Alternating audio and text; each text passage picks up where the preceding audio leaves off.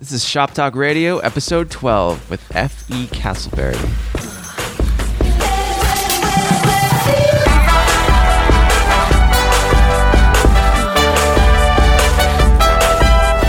Welcome to Shop Talk Radio. I'm your host, Nick Onken, and on this show, we bring you inspiring guests to dive underneath the hood of the creative entrepreneur lifestyle to bridge the gap between art, commerce, and inspiration.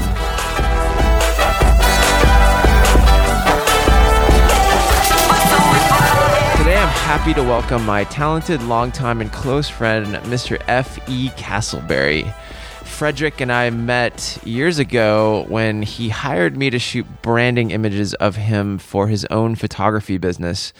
We've been great friends ever since, and he's inspired me with his story throughout the years. He's grown leaps and bounds since I first met him. Through the journey of the last few years, he went on to create a very well-known blog in the prep fashion world called Unabashedlyprep.com, along with a large cult following in the prep world because of it. In this podcast, we talk about how building the blog and brand led him to a creative concept director role at Ralph Lauren Rugby in New York City. He's now ventured out since then to create his own clothing label. Frederick is an inspiration and has learned some great processes on curating a brand while at Rugby, which he shares here today. Also in this episode, we learn how recreating work is part of the creative process. Communication is the key to working with a team. Also, keeping overhead low is highly important to building a career as a creative entrepreneur. How to develop your point of view first, give yourself room to breathe, and experiment without society approval. How important writing down your vision is and actually accomplishing it. So that and a lot more today, so let's get into it.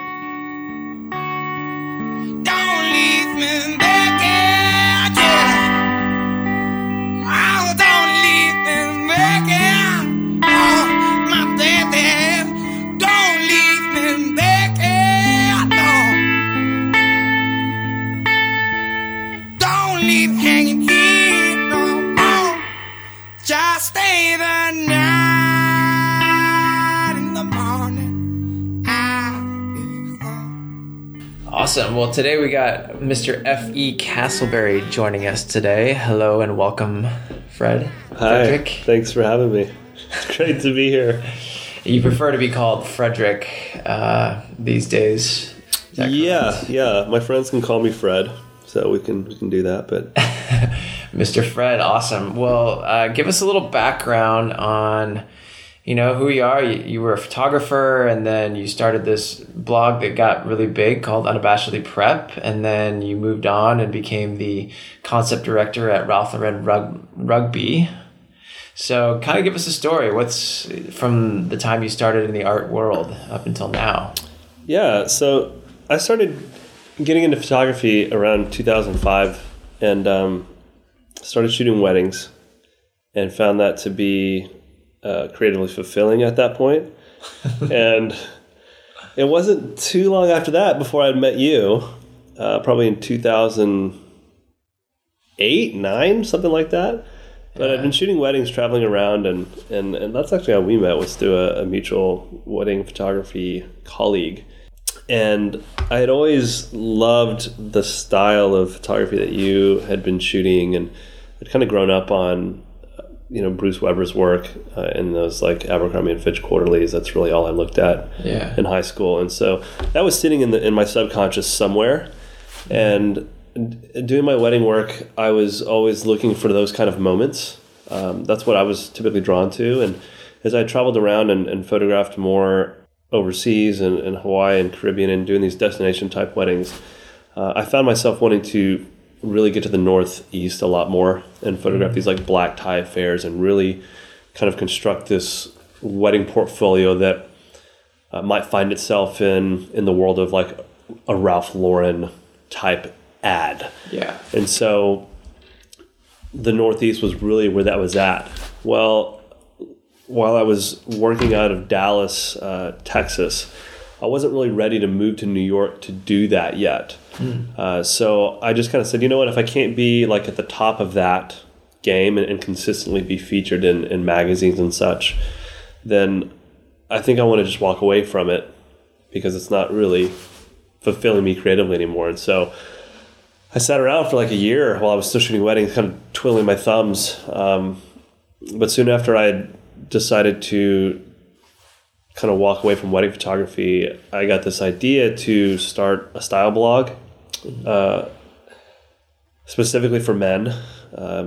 And the idea came, and I kind of developed Unabashedly Prep, the concept, the ideas, the content over a 9-month period, and really took it seriously. I just poured a lot of my creative energy into it, and decided I was going to have all the imagery be beautiful and just really apply my photographic eye that I developed through photography, and have that set a standard for what this would look like. At the time in 2009, a lot of blogs were snapshot type photos, or there just wasn't a consistent. There wasn't necessarily a platform that was doing it like amazingly. Like, oh, these images are, no matter what they are of, they're beautiful, and not like what you see today. So I spent time just creating content for this site, and 2.5 years into it, I was at the point where I picked up fashion clients along the way that had seen my work through the blog, and the blog was essentially serving as a portal for getting new work in the fashion world, which is the direction I was wanting to go. And pretty much that eventually opened up a door to work at Rugby Ralph Lauren to be the director of concept design for the men's stuff. So that took me to New York, and that was April of 2012. Awesome. Wow. So, now I know when you were shooting before, then when you kind of started doing Unabashedly Prep, that was a huge transition for you. And I know like one of the things I love about you is your like attention to detail and all that. And I know jumping into that, there was a lot of attention to detail. Like what spurred that? What inspired that transition into the prep world? It's a huge shift. Yeah, it was. You mentioned the attention to detail. That is a blessing and a curse, I think. And going into this, I really paid a lot of attention to the design of the site and really wanted it to feel, quote unquote, I really wanted it to feel like professional to a degree. Like I wanted it to feel like when you visited the site, oh, is this like an individual running the site, or did a company start this? Mm-hmm. And that's what I was aiming for. And so I spent 9 months trying to get it right. And when I felt it was right, that's when I went live with it, like in September of 2009. And so there were a lot of details. Fortunately, I had a couple really talented friends who helped me along in the design phase, who also lent their eye. So there was some collaboration in that regard, but a lot of the art direction, if you will, was definitely on my plate. And, I just had fun with it, but it was a chance to really create something that I had control over. In shooting weddings, there were so many factors that were out of my control that to do something where I had all the control felt really great. And to actually be able to pay attention to all the details and tinker with them and get them just the way I wanted, there was something really fulfilling about that. Whereas at a wedding, you're at an uncontrolled event. You don't have control over how it looks and what's happening. So you're very much in a different space. And so to be able to flip that and focus in on and fine tune things really allowed me to exercise a point of view that I'd been wanting to do for a little while, apparently. Yeah. So what was it like? What kind of strategy or what was your goal in building this brand, and how did you really actually go about doing it? Because it's such an ambiguous thing to just like go and build a brand online, and somehow you've done, it's been successful and you've garnered a big following from that. How did you do that? To begin with, my aspirations were very modest. The key thing that I wanted was I really wanted inspiration.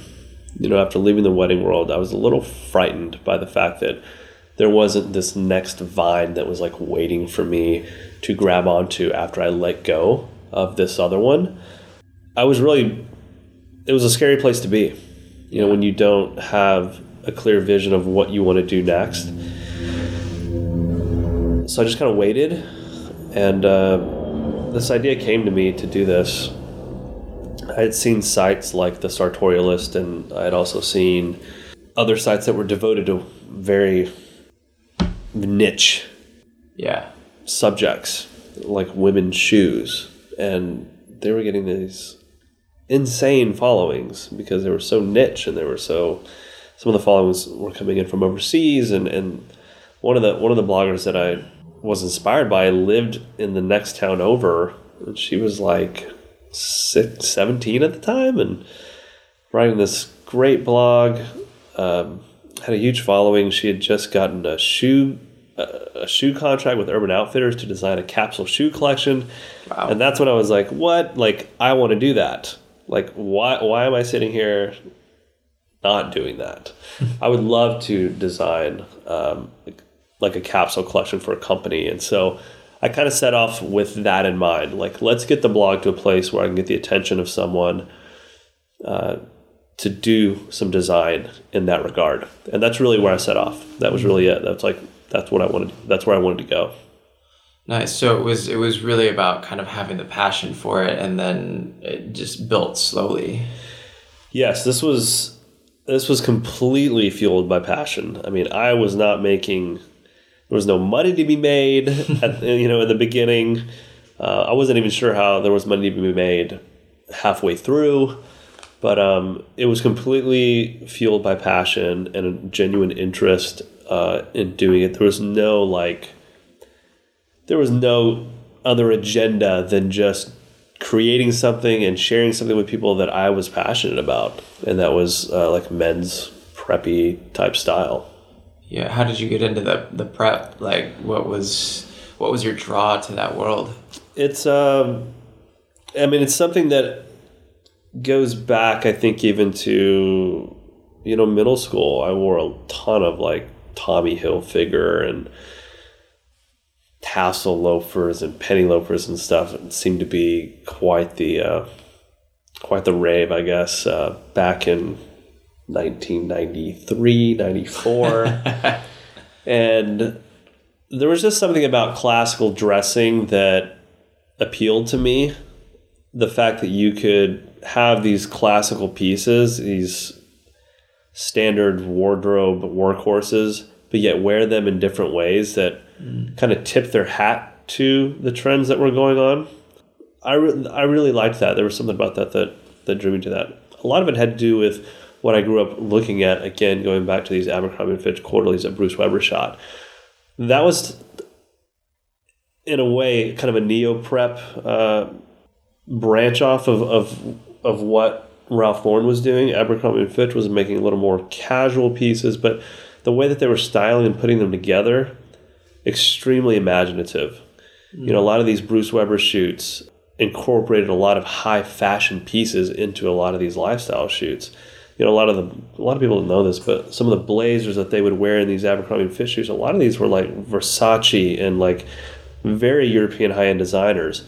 But the stylists had this real depth of knowledge to draw from to mix these things and create this entirely different world that Bruce really heavily helped create. Wow. So all of that kind of came to the forefront. And, as you're growing up and becoming a man, my dad was kind of a hippie growing up in the 70s and didn't really teach me a lot about clothes and how to dress. And so I had to teach myself a lot of this stuff. And I gravitated towards the more classical American timeless stuff that you could wear a little bit closer to your body. You could keep it modern, but yet still not look at yourself maybe 20 years from now and go, what in the world was I wearing? So that's kind of how I arrived at that place. I think all these things kind of dumped into my subconscious throughout childhood and throughout high school that kind of manifest themselves now at this point. Yeah, so I mean, and especially throughout the progress of the blog, it was like you were curating an aesthetic and a taste. Tell us a little bit more about how you created that and like what the process and how the importance of that. That was that was a real interesting thing to see develop over time. There was this particular section of the blog that I called Dress Code. And basically that was me taking street style shots of people that I thought, oh, wow, this person looks inspiring. And the idea was like, oh, that picture would go into like, if we had a dress code for school, like this person would be an example of like what was acceptable and inspiring. And like, So I kept taking a lot of pictures of people, and that was a way of me really kind of curating like, hey, this looks good, that doesn't look good, this looks good. And everything I showed was assumed to be, oh, I think this looks good. So after photographing 300, 400 people, you really get a sense of what that world kind of looks like through my eyes, I guess. Mm-hmm. And, you know, it's not like I just found these people off the street. Every single one of the people I photographed, they were either acquaintances, friends, or people that I had met a couple times. So there was a little bit of a relationship there. I did try to photograph one person on the street one time, like cold turkey. I believe he was like a professor, maybe at an Ivy League school. It was on the Upper East Side. Dude turned me down flat. And I was like, well, that's the last time I'm going to do that.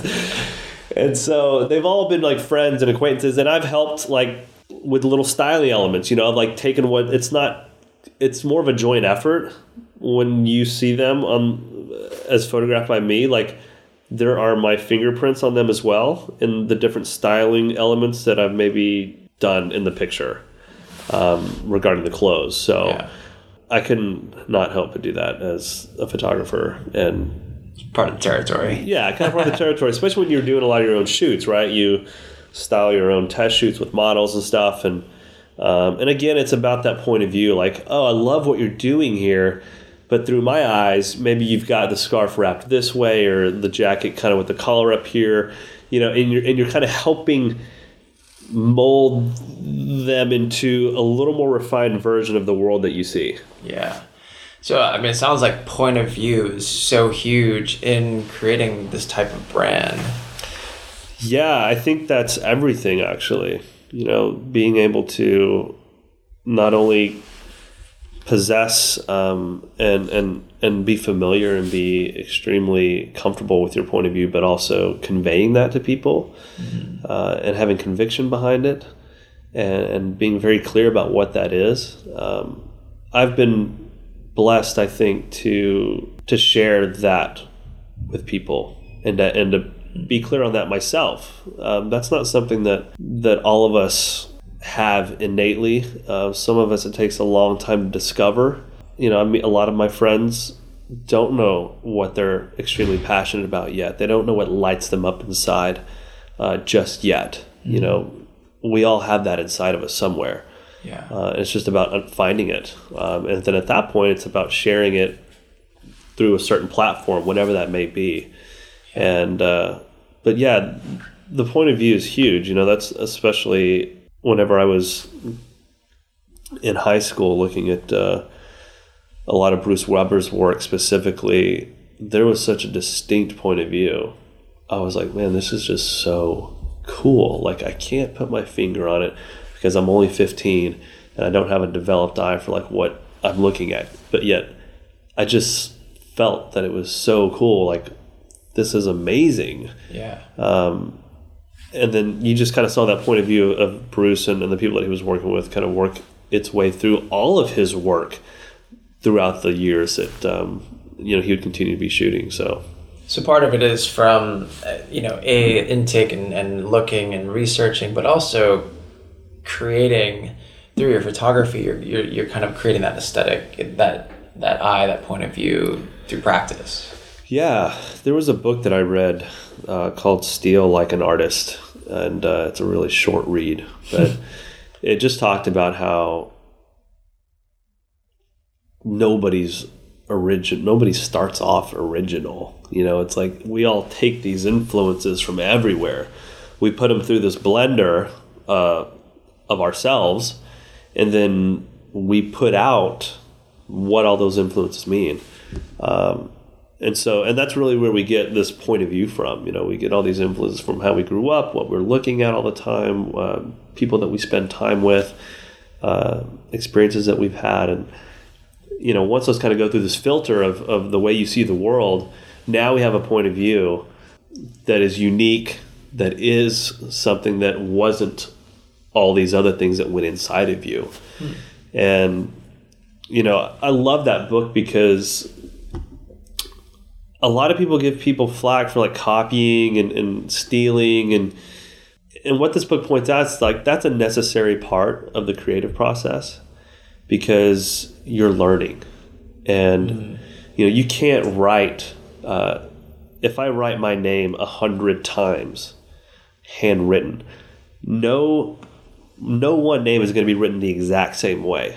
I'm going to have 100 different looking handwritten versions of my name. And that's really like how copying and stealing stuff works. Like if you're making it your own eventually, it's going to be you. Like when an artist covers a song that they haven't written, at some point that song becomes theirs also. Yeah. And they just have done it in a way that is coming from their own experiences. Wow. So what tastemaking is pretty much pretty close to having your own point of view, but it's a little bit more kind of what you're putting out there and creating a brand around that. Like, how do you see that? Ooh, tastemaking, that's such a hot word, I guess. for lack of a better term in a certain sense. Yeah. But I suppose that's never a word you want to bestow upon yourself, but tastemaking, yeah, it's really about taking your point of view, I think, a step further, and being confident with what you're trying to say and with what you see. Everyone has a point of view at some point, like an opinion, but tastemaking is really about stepping forward and kind of leading into territory that maybe is unfamiliar or hasn't been visited yet, or it's about going out and treading a path that hasn't been necessarily tread before. Yeah. And it's tastemaking is not really about by any means like setting trends by any or any of that. It's really about being your authentic self and being comfortable with that person and being confident that knowing that your best work might and probably won't be your most popular work. The two shouldn't really be confused because I think we've all found over time that some of the best work that's ever been done is not popular. The general public sometimes doesn't have the best taste. And I think that's where people that are taste makers come in and are really about educating and enlightening. Hey, this is good. Like, this is cool. And, speaking from that place of just truth that is coming from inside of you, not really from a lemming point of view, like, oh man, popular music, this is amazing, this is great. Like, popular music, I think we can all agree, has never really been the best music. Yeah. But it's what's popular. And so tastemakers really have this really cool responsibility and opportunity to really share great work with people and what that looks like. Yeah. So, you've done it, so with that, you've created, with the blog, you created a visual style, you have a point of view, and then that led to your job at Ralph Lauren and rugby. So what was the transition there, and what appealed to you about that job? Because that was a very high profile job. Yeah, that was an amazing opportunity. And I think what happened in that regard was that job came about for a couple different reasons. One of the big reasons that came about was because of relationship. You've heard it a million times. It's not what you know, it's who you know. That will forever ring true. And I had made some really great relationships at Rugby over the time that I was publishing Unabashedly Prep. I had really gravitated towards their point of view as well, worked with them on several different projects, photographed a lot of their kids that worked at their stores for the dress code section, and got to know. I remember one day I had just kind of said to a friend, "Hey," we were talking, and she said, "Yeah, I have a friend of a friend who designs clothes for Rugby." And I was like, wow, how cool would it be to actually meet somebody who designs clothes that everyday people wear? Not like this high fashion stuff, but like clothes that people actually buy and shop in the Midwest or, outside of New York. And it was probably 7 months later that I got a comment one day on the blog that was from a designer at Rugby that said, "Hey, we love what you've been doing. Next time you're in the city, why don't you swing by the office? I'm sure a lot of the guys here would love to meet you." I read it again, and I was like, whoa. I was like, that's real. So the next time I was in New York, sure enough, I went up there and met the guys, and that was kind of the start of some really like strong foothold relationships within the company, and we just kept in touch, and again, it was about having an aesthetic or a point of view that was very similar to what Rugby was all about.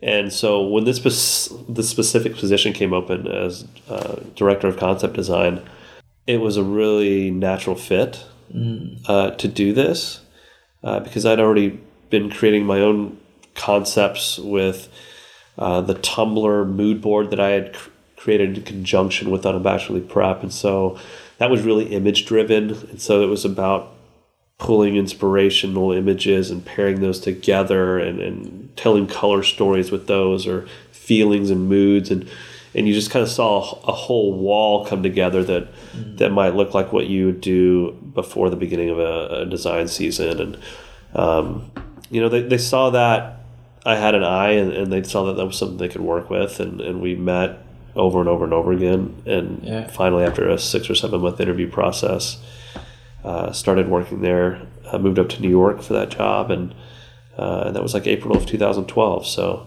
awesome. It was a great fit. That's great. So, just so everybody's on the same page, what exactly is the vision and the goal of the director of concept design? Yeah, the director of concept design at Ralph Lauren specifically, as we go into each design season, Ralph Lauren is about creating a world. So oftentimes those are based on specific concepts, whether it be like Dartmouth ski team or garden party club. And it's like we create these characters and we want to find these characters that we can now build off of and build a world around. It's not unlike doing a movie like with Ralph. I think in another life he wanted to be a movie producer, but he's often talked about viewing his clothes as like being in movies. And so he wants to create these characters. And so concept design is really all about that. It's about, with Rugby specifically, we delved into a ton of vintage imagery, like old stuff, 1940s, 1920s, 1930s, 1800s. A lot of it was collegiate. And, if we could get a group shot, a team group shot of a specific sport, let's say it was like a rugby team, and this specific photo had like 4 or 5 different like looking guys, we would like go in and design for those specific guys. Like, oh, this guy likes to wear this, or this guy wore this hoodie this way. Okay, let's kind of base some of our pieces off of that, or let's style it this way. And then, it was a ton of image research, a lot of vintage shopping. Wow. Because then we would take the images that we had collected together, edit it down to like 6 or 7, blow them up, put them on a huge wall, and then we'd try to find the vintage clothing pieces to recreate a version of what all these images were speaking to us. So sometimes that meant vintage shopping, or actually just going through a bunch of old Ralph Lauren clothes to recreate that. And so we would build an entire room around these concepts, and then once Ralph saw that, we would basically bring in the designers for each of the categories, and then we'd talk about what pieces we want to start doing. Wow. But so that was basically the role of concept design, was to jumpstart the entire design process with the ideas and the places and the people that we were going to be designing for. Got it. So what's probably the biggest thing you learned from being there through the process? The biggest thing that I learned was the importance of collaboration and the importance of working with other people in communication. Wow. That was such a huge operation there. So many pieces needing to be designed and so forth, that being able to communicate and be on the same page, and also being able to give and take in certain areas, choose which ground you were willing to give on and which things you weren't willing to give on, and then kind of negotiate accordingly. Yeah. So I guess through this process, like it's all gravy on the top, but what are some fears that were going through you were feeling and going through this whole process, even getting the job? I'm sure there was a lot of what am I doing, or what was going on inside? Yeah, whenever I had accepted the job, I mean, it was very exciting. It was a very exciting time. Not much different than anticipating your first day of college, first day of school. Just got this, what's it going to be like? And I think going into that situation, you do wonder if you've bitten off more than you can chew. You do, but you press into that. Somebody believed in you, and I always saw that as the next natural progressive step. So I was very much excited to take that on. Yeah. There's times where you wonder if you are going to be good enough. When you're 2-3 months into the job and you are making your mistakes, and you're wondering if this is normal, or if you'll fit in, or how long is it going to take for me to really dial this in, and be really effective and be a real asset to the entire team. But those thoughts would go through my head on a daily basis. I could imagine. Yeah, I mean, it probably translates a lot back into when you were building Unabashedly Prep and being on your own, and as a creative entrepreneur, there's a lot of fears that you face going into that. Am I going to pay my rent and things like that? What did you go through in that process? Like you mentioned, as a creative entrepreneur, you're always the money, the finances, whether you want them to be or not, they're always kind of in the forefront of your mind, and you're wondering, how are we going to take this creative, beautiful thing that I love, that's very pure, how are we going to monetize this so that I can actually keep the lights on, keep a roof over my head, reach financial goals that I see for myself 5 years from now. And, I'm by no means perfect at nailing that down, but I do know this, that I never once approached any of those things with the idea of making money. It was all from a place of me loving to do this. It was coming from a place of passion, and that's still really where I let my heart go. Is, do I love doing this? Because I truly believe that if you do love doing this and you're good at it, keyword, you are good at it, that you can make a living doing it. People will eventually seek you out. for that specific, again, niche point of view that you have on whatever it is that you're doing.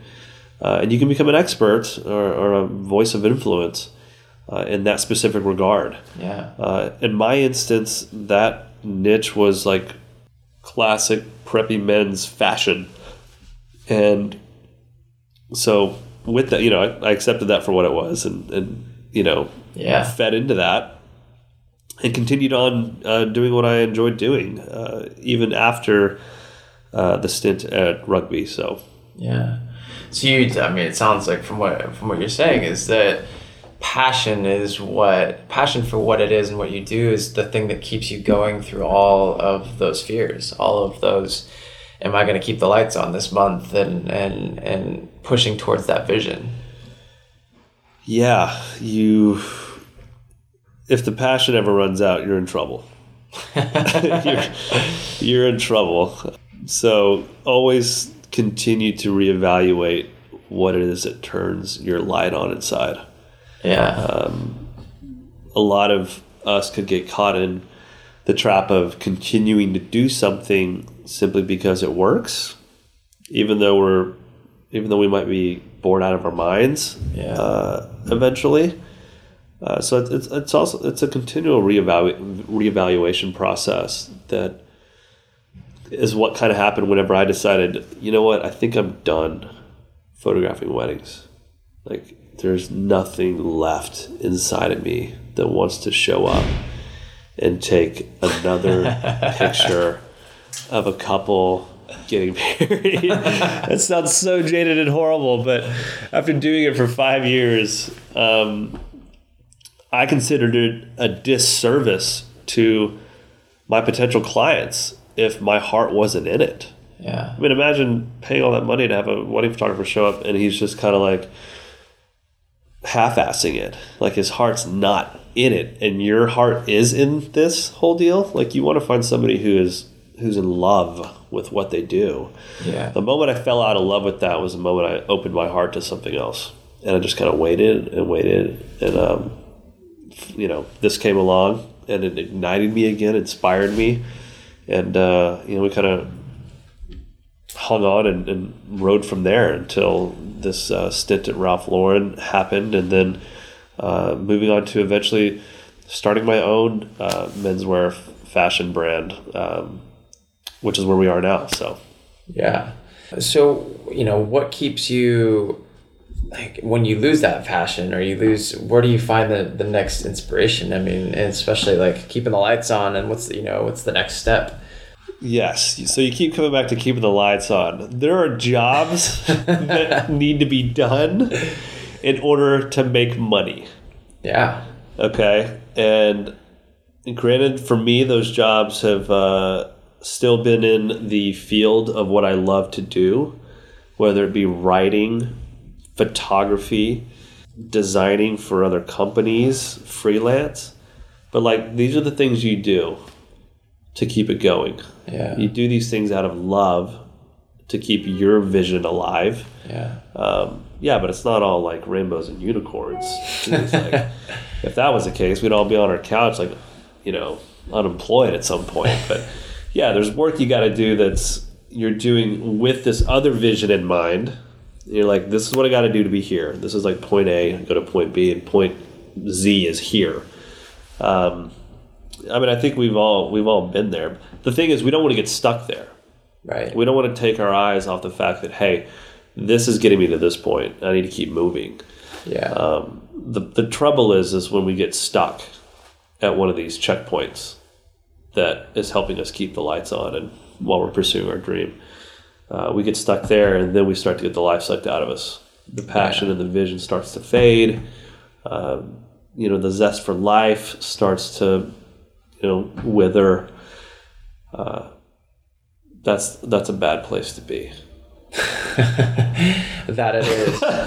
No, and I mean, I guess I keep coming back to the keeping the lights on, because that really is, especially the creative entrepreneur like lifestyle. Like, it's always feast or famine. Like, yeah, you coming in and you make a bunch of money, and then you don't make any money for like a month, and then it goes in waves. And yeah, you really have to have discipline in lifestyle. You have to figure out, hey, this is how much I'm going to pay myself every month. Even when I did make so many thousands of dollars last month, you just steady and slow. You want to keep your overhead low. Yeah. That's a huge thing. And then, just stay. Again, there's the jobs that you come back to that you're still refining your craft to a degree. You want to stay within that. But then there's also the conversation of how valuable and how worthy do you see yourself? Because that's going to be a direct reflection of how much you're going to put yourself out on the marketplace for. Yeah. If you see yourself as a valuable asset, you have privileged knowledge and information and experiences that only you or a small group of people like you have come into, that's worth a lot. And if you don't value that in yourself and you don't appraise yourself at a certain value, then you're probably going to come into more famine than feast. Yeah. As a freelancer and entrepreneur, but yeah. So you'd say you probably sacrifice a few things, in order to build your vision. It sounds like. Sacrifice does not even begin to cover it. Yeah. What kind of things have you sacrificed to get to your greater vision? Financial security, for starters. Yeah. Some people just don't have it in them. It takes a lot of guts. Yeah. It takes a lot of trust in yourself and belief in yourself, even when people around you don't believe in what you're doing. Mom and dad typically are going to stand behind you, but outside of that, you might not have a lot of support. Yeah. And the longer that you can hang on and push through. But yeah, financial security has been a huge one. You give up some sort of, it's like a dichotomy all the time. You give up certain structure and certain stability, but you're also gaining freedom. If you know how to manage that freedom, it's great. It's amazing. Yeah. If you don't, that freedom will run all over you, and you'll feel like you're standing on water. You'll sink like a stone. It'll just take over you. Yeah. Your days aren't structured, and you don't have a routine, and so there's that. Sacrificed health insurance. I'm sure we've all done that at some point. Yep, been there, done that. So there's that. But those are things you give up when you really just believe in what you're doing. It's like, I will go broke getting this done. And if you're not willing to go to that place, then you might not believe in what you're doing enough. Ooh.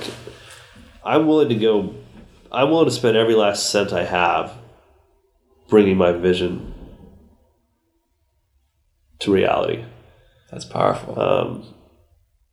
That's the only way I know. That's the only place I know to go to really make sure that I have no regrets when it's all said and done. Yeah. If I still have money in the bank, that means I didn't try hard enough. And that's just that's where I see it. Or it could mean that you're doing something right at a certain point. I hope so. I absolutely hope so. But I guess, having said that, what's the grand vision for Effie Castleberry? You talked a little bit about starting a brand, clothing line. Tell us that. That is the vision from what it sounds like. Give us tell us. Yeah, the end game, the end goal, the grand vision is to design and helm a complete men's and women's lifestyle clothing brand. Not only sell on e-commerce, but have actual men's shops and women's shops. And I love the idea of just being able to be in the shop.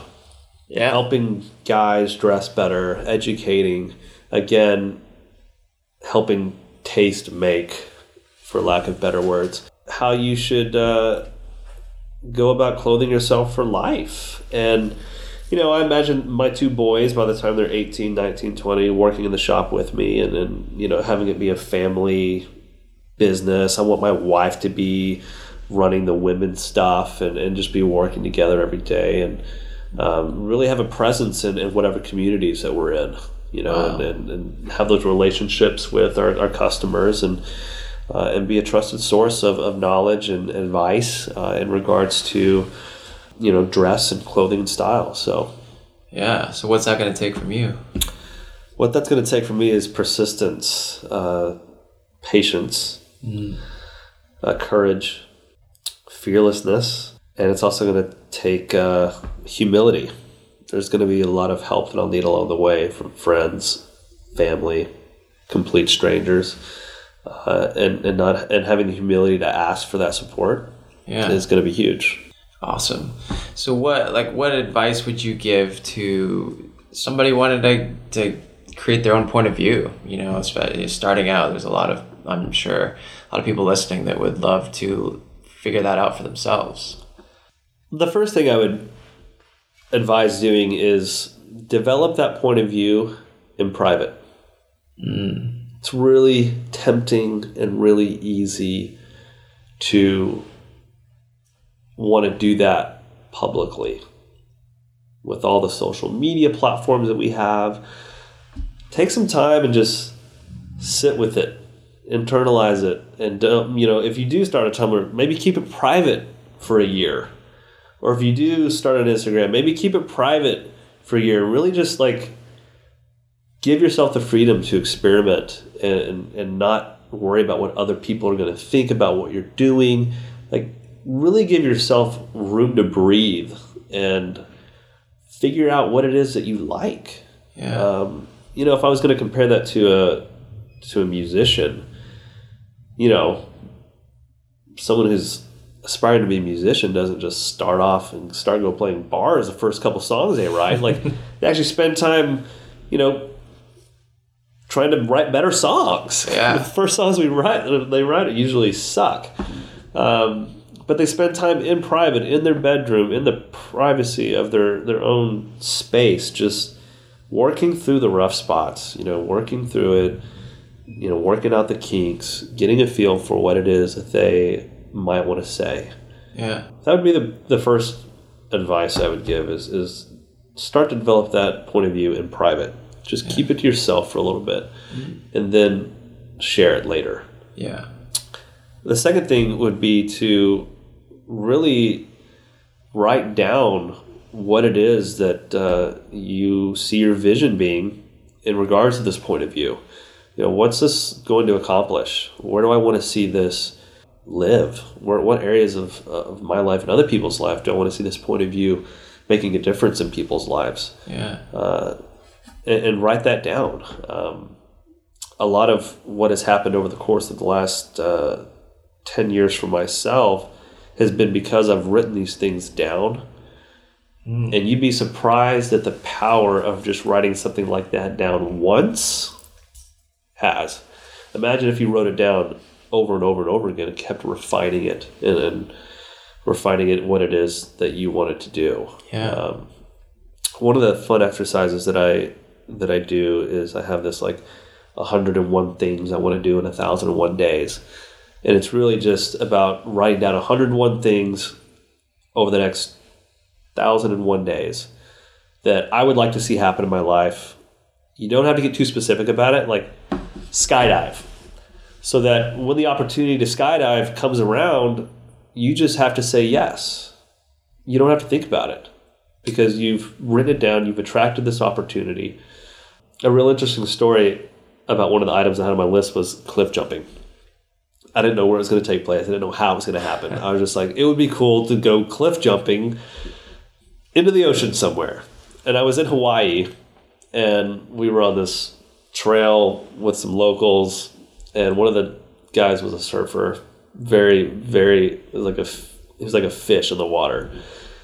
And we come to this edge of this cliff, and he starts stripping down. I'm like, what are you doing? He's like, I'm gonna jump in.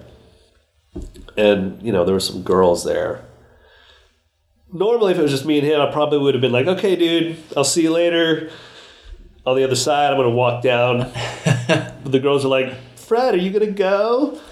I was like, oh, man, this is on my list. I'm just going to go. So he took off. He ran and jumped. I ran right behind him, jumped about 30 feet into the ocean, the Pacific Ocean. And the next 100 yards of swimming was probably the hardest swimming I've ever done in my life. But it's just like little things like that when you write these things down and the opportunity comes up, it's about being a yes man, saying yes, yes, yes. Like, this is what I wanted. I wrote this down. I'm going to take advantage of it. And if we were doing that with our visions and with the things that we want to see happen in our lives, that's where being proactive comes into play. We're happening to things. We're not necessarily letting things happen to us. Ooh. And, I think Leonardo da Vinci said that. He noticed more often than not that effective, successful people, they happened to things, not the other way around. I like that. And that's what writing this stuff down and casting a vision for yourself and your point of view and figuring out what it is you want, I think that's what that's all about, is we have more control of our lives than we realize, and about the things that we draw into our lives, about the things that we keep out. So I would recommend writing that stuff down, and you'd be surprised at what the universe starts to do to bring those things into your life. Yeah. But it's about knowing what you want. Yeah, and I'm sure that helps you make decisions faster, which is better for business and life in general. Absolutely. When you're on that cliff, you're like, this is on my list. You just jump. Sit there and debate it. Yeah, I love that. Wow. So one last question. What does live inspiration mean to you? What does live inspiration? Where's that coming from?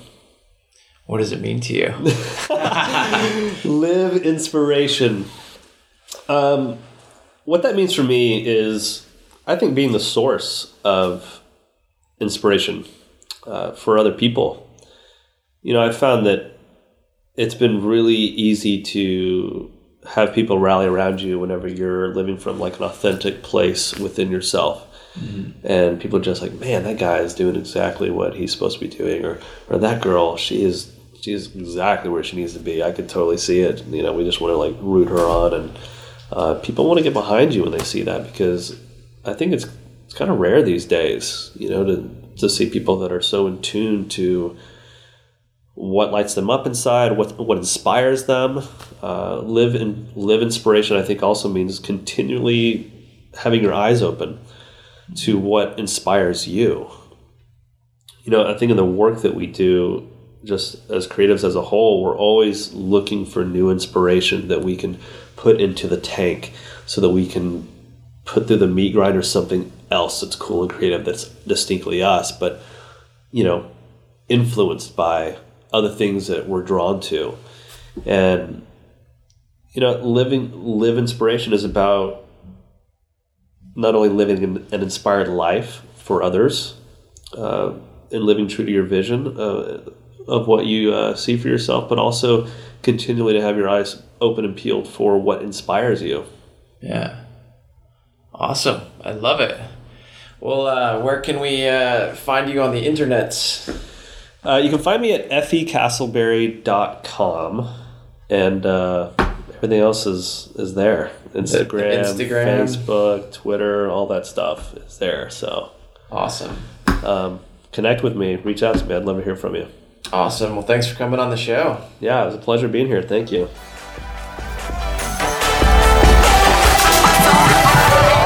Thank you so much for checking out today's episode of Shop Talk Radio and joining me as we dive underneath the hood of the creative lifestyle. Again, I am your host, Nick Onken, and if you enjoyed today's episode, then go over to iTunes and leave us a good review so that we can spread the word and inspire even more people in the world to live inspiration and share their inner creativity.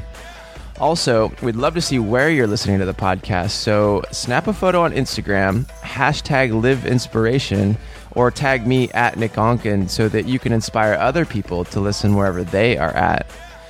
But beyond this, check out nickonkenshoptalk.com to read articles on creating the creative lifestyle, anywhere from emotional intelligence to any other aspect of creative entrepreneurship. I'll be also posting up editorial content in the form of visual essays that I get to create with my photographic eye and my craft and my career. But most of all, you get to join the underground creative community that we're creating. So thanks again for joining us. Now go share your creativity with the world.